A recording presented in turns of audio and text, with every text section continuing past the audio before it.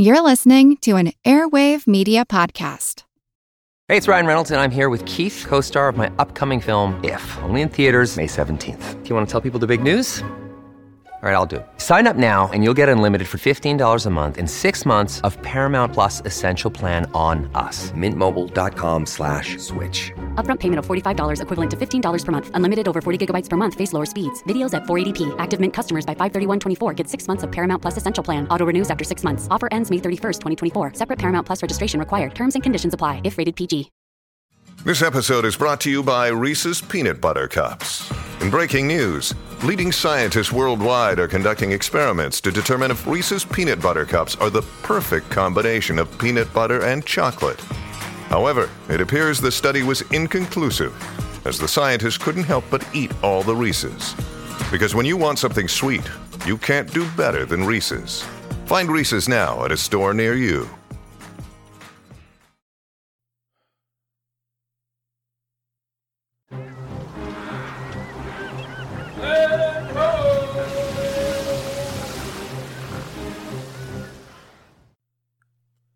Hello, and welcome to the Explorers Podcast.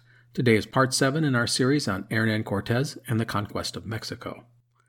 Well, it has been quite the ride with Cortés, and the end is in sight. Today we bring together the Spanish invaders and the Aztec Empire in an epic clash for control of Mexico. So, last time we concluded with the Spanish and their Indian allies preparing to launch an all-out push against the heart of the Aztec world, the capital of Tenochtitlan. Let's start today with a few reminders. It is the spring of 1521. Cuauhtémoc is now the emperor, following the death of his uncle Cuitlahuac, who died of smallpox. In fact, smallpox had spread throughout the empire, killing upwards of half of the population and causing food shortages throughout the region. Cortés had returned to the Valley of Mexico, taking control of Texcoco and making it a base for his operations against the Aztecs. The Spanish would push north and south, fighting a number of battles and essentially encircling the lakes that made up the valley. Cortés and his captains would capture a number of key locations and bottle up many of the towns and villages on the shores of the lakes. In the process, the Spanish had gotten some of the local towns and kingdoms to abandon the Aztecs and join them. These defectors included Chalco, an important city to the south, and many Texcocans. Some people may ask why this happened. Why did the indigenous people side with these newcomers instead of banding together and fighting them? Well, one reason was the fear of Cortés's wrath. As we have seen, those that defied the Spanish ended up dead or enslaved. But the biggest reason was a long and deep resentment towards Tenochtitlan. Frankly, many of these towns and cities were tired of being dominated by them, and the Spanish arrival gave spark to a situation that had been waiting to explode. So, the Spanish armies did what they needed to do on land, encircling the lakes and poising themselves for a push into Tenochtitlan. And that leads us to Cortés's plan to launch 13 ships on Lake Texcoco, a way to break the naval advantage that the Aztecs enjoyed. This was critical to Cortés for a few reasons. To control the lakes meant denying food and water and supplies and reinforcements to Tenochtitlan. Until he did that, the Aztec capital could withstand a siege almost indefinitely. Also, the ships would provide combat support for the Spanish as they moved along the causeways leading into the cities. And finally, another essential thing that they would do was provide transportation and communication throughout the lake. The Spanish will establish several bases around the lakes, and they will use the ships to transfer men and supplies or deliver messages in an expedited manner. This will greatly aid the Spanish throughout the upcoming siege. So that's about it. Let's get to the siege of Tenochtitlan. Cortés's master shipbuilder Martín López would launch his fleet on April 28, 1521. The Tlaxcalan and Texcocan laborers had dug a mile-long canal from the shipyard to Lake Texcoco for this moment, a stupendous feat. The fleet consisted of 13 brigantines. These were roughly 45 to 50 feet in length and could be propelled by oar and by sail. Each carried roughly 25 men, including a dozen oarsmen and another dozen crossbowmen and arquebusiers, not to mention a captain. Each ship had a small cannon mounted on its bow. One of the ships was a bit larger than the others. This was called La Capitina and would be the fleet's flagship. So, with the fleet ready, Cortés sent out calls to his native allies to gather their forces and join him for one final push against Tenochtitlan. Thus, the first few weeks of May would be spent gathering allies and preparing for this final campaign. Regarding the army, Cortés organized them into 4 divisions. One of these was a naval division, which he would personally command. The land divisions would be armies commanded by three of his most capable captains, Pedro de Alvarado, Gonzalo de Sandoval, and Cristobal de Olid.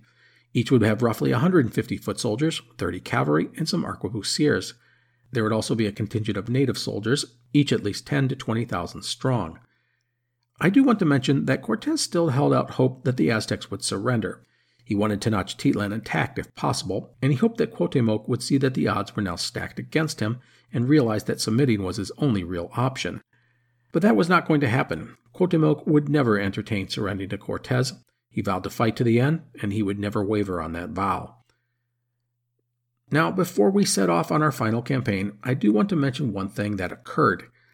Xicotenga the Younger, the son of the Tlaxcalan leader, arrived at this time with several thousand warriors to join the campaign.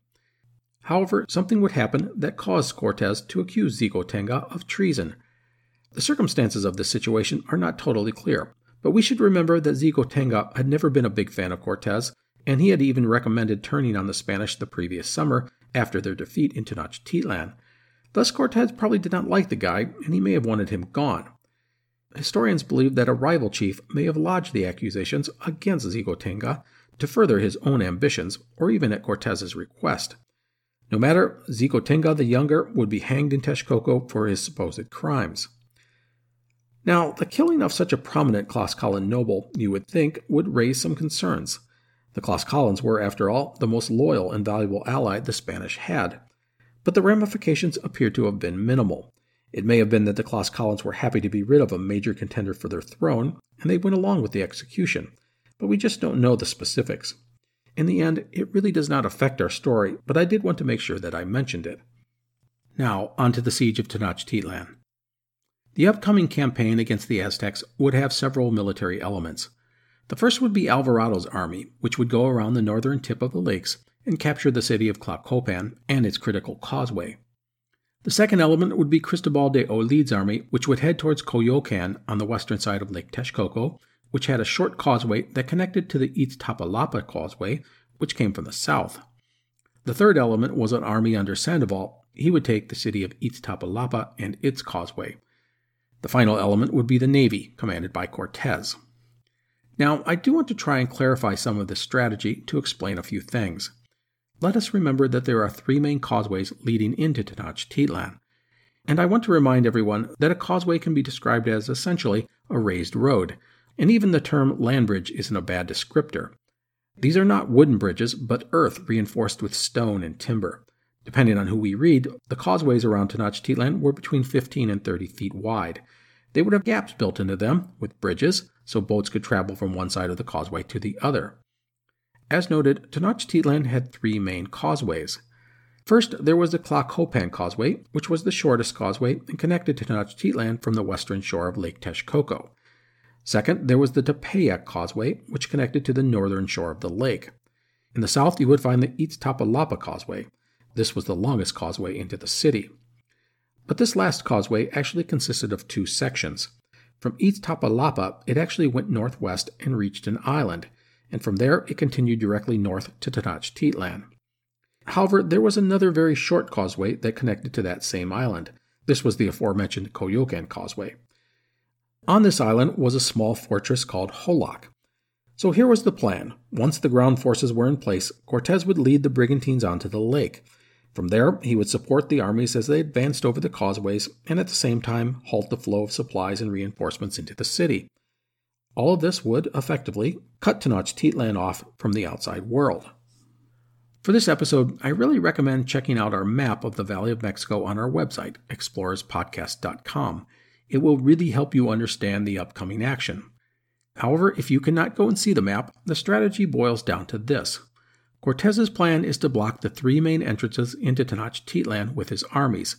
Then he will use his navy to keep out supplies and reinforcements. From there, it will be a slow advance across the causeways and into the city. The final phase of the Aztec campaign began on May 22, 1521.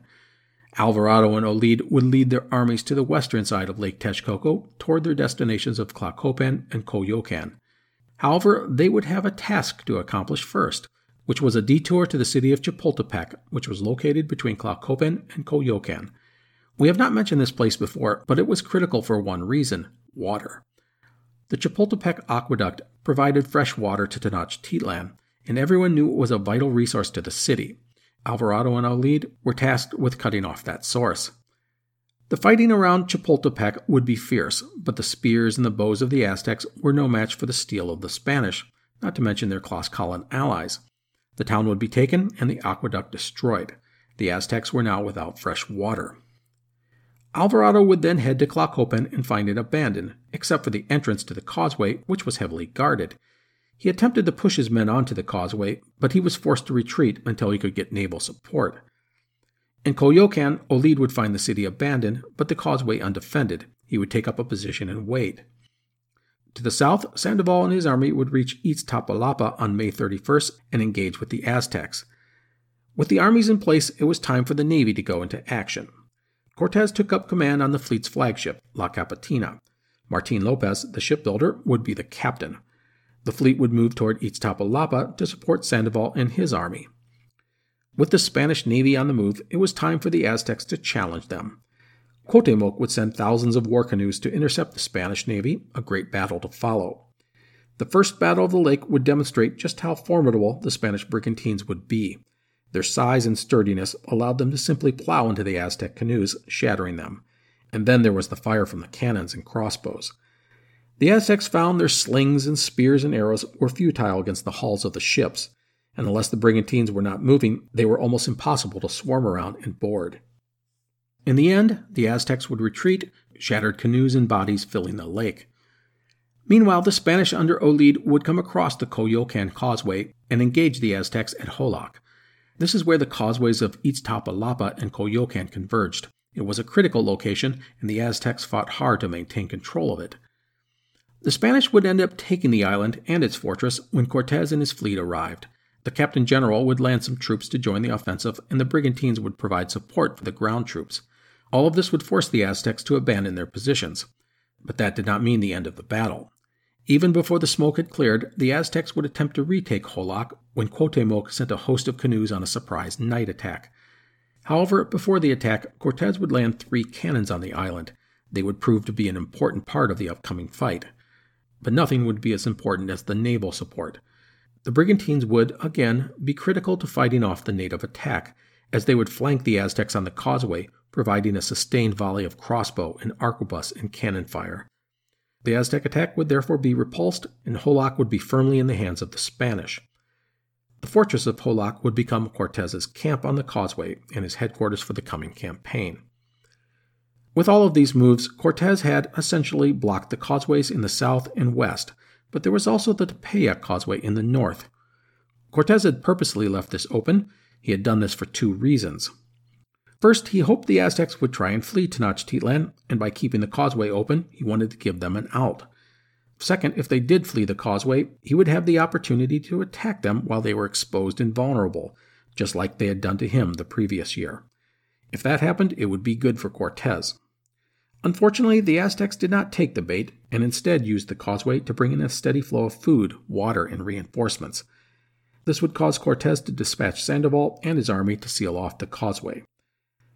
Now, Cortés had 3 armies poised at the entrances to the 3 causeways leading into Tenochtitlan, and with the Navy in operation, it was time to start squeezing the Aztecs. eBay Motors is here for the ride. Remember when you first saw the potential? And then through some elbow grease, fresh installs, and a whole lot of love, you transformed 100,000 miles and a body full of rust into a drive that's all your own. With over 122 million parts for your number one ride or die, you can make sure your ride stays running smoothly. Brake kits, LED lights, exhaust kits, turbochargers, bumpers, whatever your baby needs, eBay Motors has it. And with eBay Guaranteed Fit, it's guaranteed to fit your ride the first time, every time, or your money back. Plus, at these prices, you're burning rubber, not cash. Keep your ride or die alive at ebaymotors.com.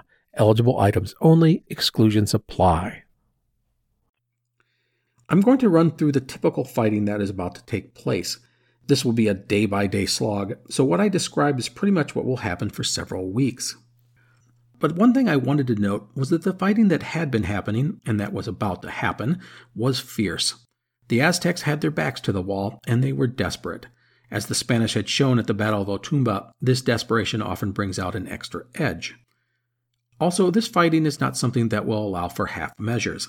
Remember, the Aztecs were fighting their traditional enemies, the Tlaxcalans. No quarter would be given or asked for on either side. And the Spanish certainly understood that if they were captured, they were destined to become sacrifices for the Aztec gods. This all makes for a bloody and brutal fight, with all sides committed to wiping out the other. As I said, there will be no half measures here, just the destruction of one's enemy. So let us get an understanding of the combat on the causeways leading into Tenochtitlan. Here's how it would typically go. The Spanish and their allies would advance up the causeways. On both sides, the Spanish would have at least one brigantine, providing support for the advancing troops. This was very important, because if any side was left exposed, the Aztecs would send out a bunch of canoes, and the warriors would swarm up any unsupported embankment. This was the nightmare that the Spanish had experienced the previous year on their flight from the city. Thus, the ships protected the flanks of the foot soldiers as they advanced up the causeway. By the way, the Spanish cavalry was mostly worthless on the causeways and was not used often. Now, the Aztecs would set up barricades and traps and did try and swarm the Spanish at times, and fighting was always happening, but the superior weaponry and technology of the Spanish and coordinated defense usually allowed them to prevail. The biggest issue for the Spanish were the gaps in the causeway that I mentioned earlier. These gaps were normally covered by bridges, but the Aztecs had destroyed these, leaving a chasm filled with water that needed to be crossed if one wanted to move forward. When the Spanish came upon one of these gaps, they would have to fill it in. Now, these gaps might not be that huge or even that deep. At times it may have been like walking across a deep stream, but these were natural choke points, and the Aztecs could send canoes at them and rain down missile fire on the men who tried to cross them. On the Night of Sorrows, these gaps in the causeways had proven to be devastating to Cortés and his men. Thus, the Spanish tried to fill them in. They would use anything: timber, stone, sacks of earth, reeds, and so forth. Once a gap was filled, the Spanish would push on until they came to another gap, and the process repeated itself. As darkness fell, the Spanish and their allies would retreat from the causeways and go back to their base, whether at Tepeyac, Xoloc, or Tlacopan. The reason for this was that the causeways were much more difficult to defend at night, even with the brigantines, as the canoes of the Aztecs could strike quickly in the dark. The Spanish army would get up the next day and find the gaps in the causeway had been cleared and new barricades constructed by the Aztecs, and the process would repeat itself. Now, this may seem like a fruitless situation. However, there were a few things working to the advantage of Cortés and his men. First, the Aztecs were growing hungrier by the day. Second, as their men were killed, they could not always replace them. And third, the city's defenders were getting exhausted. The Aztecs were working 24 hours a day, fighting off the Spanish by day and clearing the causeways at night. This will all take a toll, and the Spanish will find that they are able to advance a little bit further every day. Eventually, the Spanish would reach Tenochtitlan and venture into the city. Here, they would find the Aztec resistance grow even more determined, and there will be new challenges for the invaders. The narrow streets of Tenochtitlan were difficult for the Spanish cavalry to operate, and there were far too many spots where the Aztecs could stage ambushes. Also, the rooftops proved to be a real problem. The Aztecs would just sit on the roofs of buildings and rain down arrows and spears and rocks. To prevent this, the Spanish began burning down buildings. This would all go on for a couple of weeks. So, on June 10, 1521, the Spanish would begin a coordinated assault on the city, the plan to converge on Templo Mayor, the Great Pyramid of Tenochtitlan.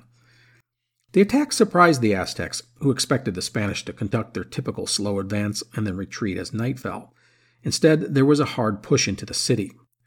The fighting would go on all day, with Cortés's men reaching Templo Mayor. However, from the temple, Cortés could see the Aztecs rallying, not just within the city, but all around the lake. Canoes were swarming towards Tenochtitlan from everywhere as the Aztecs came to defend the city's most sacred religious site. It's a reminder that the Aztecs were not just in the city. They were all around the lake, hiding in the reeds and in small lakeside villages, just waiting to strike at the invaders. Worried he would be overwhelmed, Cortés would order retreat, even abandoning one of his precious cannons to the Aztecs in the process. While the attack on Templo Mayor did not provide much military value, it was a blow to the chin to the Aztecs. The deep penetration into the city by the Spanish made the Aztecs look weak, and some of the surrounding native entities, the fence-sitters, opted to throw their lot in with the Spanish at this time. This would provide a boost to Cortés, and upwards of 50,000 Texcocans would join him on June 15th. With this new infusion of men, Cortés planned another attack. This time, his Indian allies went first, filling in the gaps in the causeway. The Aztecs were better prepared for this second incursion, and the fighting would be brutal. The city's defenders were brave and determined, and only gave up ground grudgingly. It made for another bloody day. Cortés wrote this about the Aztec warriors, quote, "When I saw how determined they were to die in their defense, I deduced two things, that we would regain little or none of the riches they had taken from us, and they gave us cause and indeed obliged us to destroy them utterly." End quote.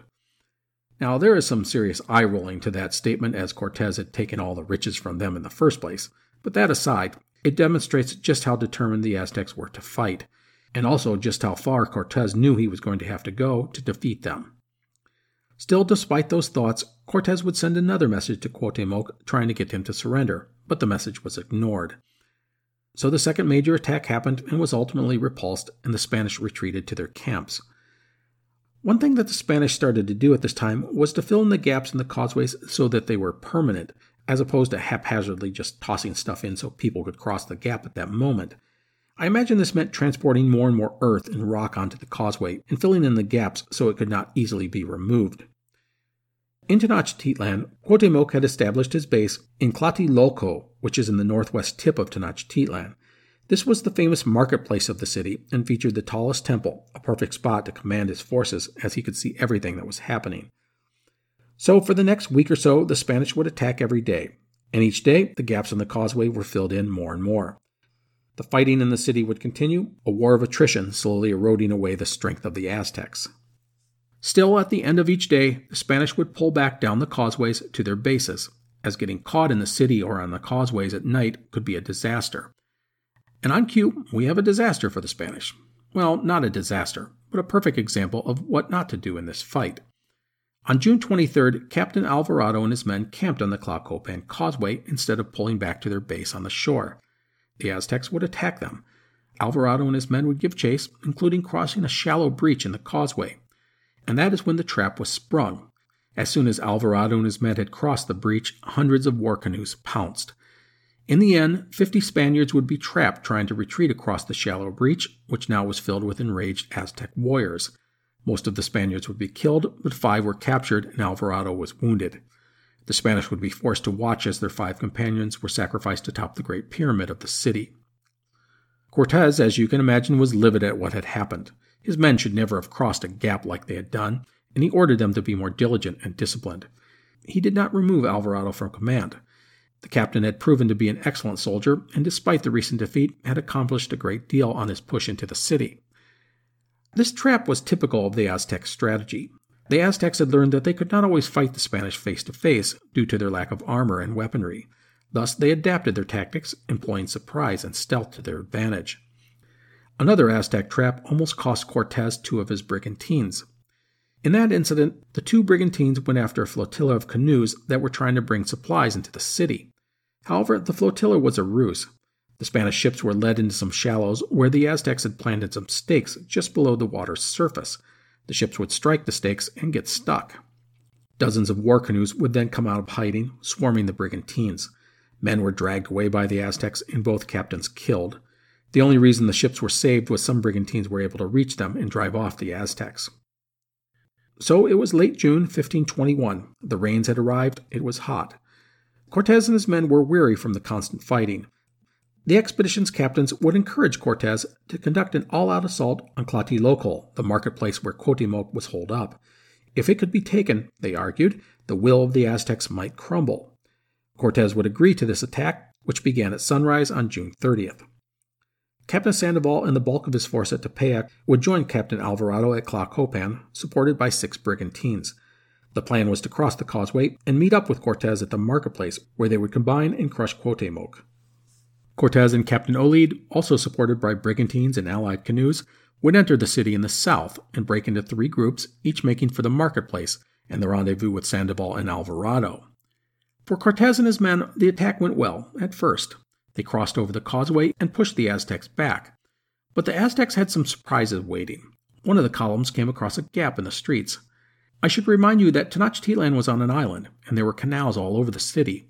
This meant these gaps we've talked about in the causeways were common within the city as well. However, within the city, you could usually find an alternative route around an unbridged canal. Well, one of the columns would come to a gap and elect to cross it, hastily filling it in just enough to make it to the other side. Well, that is when the Aztecs struck. They sprung out of their hiding places and drove right at the Spanish, while men on rooftops attacked from above. The Spanish were driven back, many men falling into the gap and being pounced on by Aztecs from all sides. Cortés and his column would come to aid their comrades and be swept up in the fighting. They found themselves pulling the dead and dying out of the breach. And here, disaster almost struck. Cortés would be set upon by a group of Aztec warriors who tried to grab him and carry him away. Upon seeing the captain general in peril, one of his personal bodyguards, Cristobal de Olea, rushed to his side and saved him. Olea would die in the fighting, and Cortés would lead his men on a difficult retreat back to the causeway and then their camp at Jolac. This was urban warfare at its most deadly. Several dozen Spaniards would be killed in the fighting, and about 70 others would be captured. It must have been a devastating moment for Cortés, although we should point out that the Aztecs' penchant for trying to capture their enemies instead of just killing them may have saved Cortés again. On the other side of the city, Captains Sandoval and Alvarado fought towards the marketplace. However, their advance would be brought to a halt when the Aztecs tossed them the severed heads of 5 Spanish soldiers just taken from Cortés's men. The Aztecs then told the Spanish that they had Cortés's head as well, and they would soon all die.